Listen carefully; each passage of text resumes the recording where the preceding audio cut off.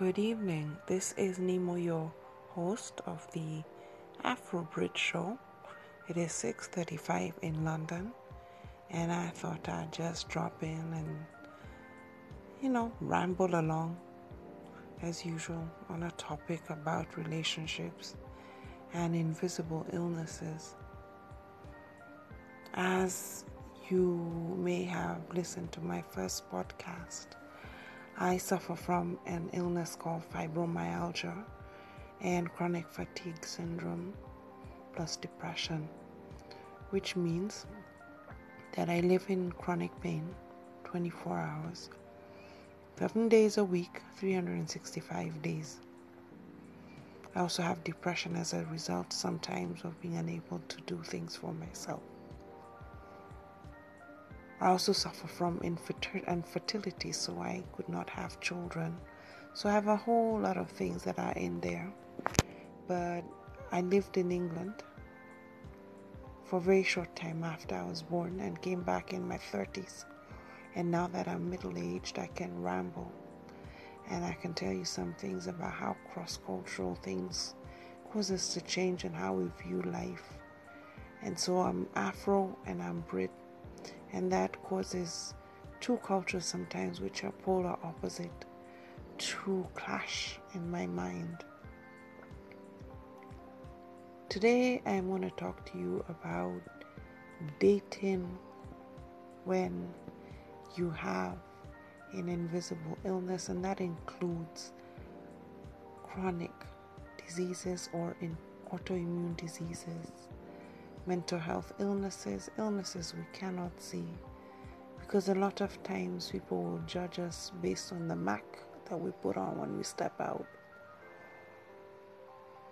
This came out of a conversation, one from my post on Miss Lady Boss about dating with invisible illnesses, and also we were hanging out with one of my friends, Coco, and we were like, where are the good men? Where are the good women? It seems, as Coco and I sat at home together, I made lunch, he washed dishes, then we sat down, had a laugh, opened laptops, and continued working, that people are at home sitting on their couches doing what they need to do, because it seems that there are no genuine people out there anymore. We need to start a club for middle-aged people so that they can hang out. Anyway, I wanted to share a story about my friend Chris. Chris and I met in 2016, about the end of 2016. Our story is we met at the bus stop, but the reality is actually we met through a group of friends. And for some reason, I was drawn to him, and he claims he was drawn to me. But what drew me to him was his kind eyes. He had the kindest eyes and the cheekiest smile you could ever see. He was fun, he was funny, and he was easy to get along with.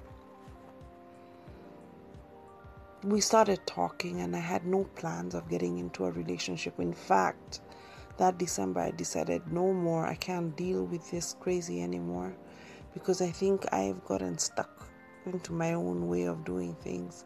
And at that moment I had a lot of stress, work stress, physical stress, health stress, and stuff like that. But Chris and I got along really well. We had a love for poetry, we loved history, we liked nostalgic things, discussing things of old, and just learning from each other, especially because we came from two different tribes. He actually was mixed race, and I could have put a figure to it, but I knew he was mixed race. I'm pure Kenyan. But anyway, we talked, we laughed so much, it was hilarious.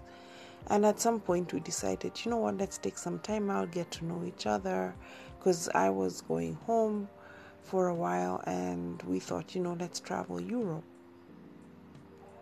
And then he started changing dates and times. I knew he had other commitments, but it just seemed that he kept making excuses every time I tried to get dates. And it was, I can't do this, I can't do that. Even for 2 days or 1 day, it was nearly next to impossible to meet. And I have no time for men like that. I have no time for men who lie, because that's really huge for me. But there were other things. I know I was volatile. I have a very strong impatience for people who try to control me. So our initial fights were over control. He wanted me to speak a certain way. Being a scientist, I presume he wanted me to use scientific language, which was next to impossible for me. I'm led by the heart, not by logic.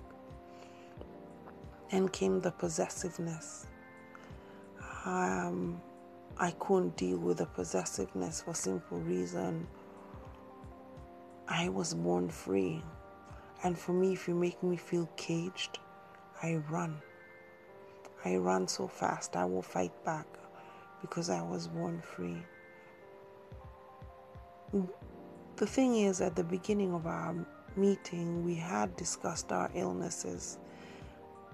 Chris was older than me by about 18 years almost. And therefore, of course, with that age comes issues, tissues, baggage, and illnesses. I was 46, and therefore, of course, I came with my own issues, tissues, and baggage. But we both being healers, because he was a scientist who worked in the medical field, felt that we would be able to cope with each other as long as we followed our doctor's advice. But I also always thought that his illness was actually more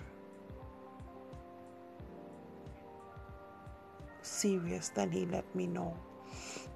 I didn't argue. Mine always just knew that if I got into these spaces of depression or chronic fatigue, I was probably out for 1 week, 2 weeks. I just needed help sometimes. And so we continued, we laughed, we tried to break it off once.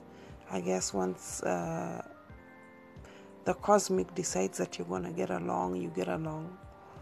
And finally it came to the point, especially when he started changing the dates and not being honest about the changes. He then started behaving cold towards me, very dismissive. And I was hurt, very brutally hurt, because I had opened myself up to a possibility. These are the dangers of relationships, because no matter how many times we get hurt, we've got to let go of the old people to allow for new people to come into our lives. And whether it hurts sometimes, we also learn new things.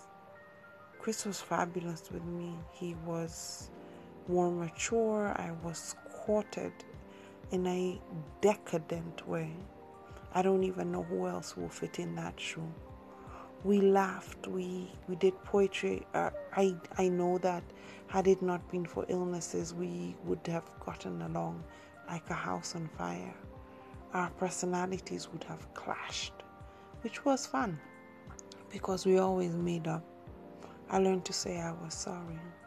But the reality is also, we made an adult choice to separate because of illnesses. Each of us got hurt, and no matter what Chris says, I know he was hurt.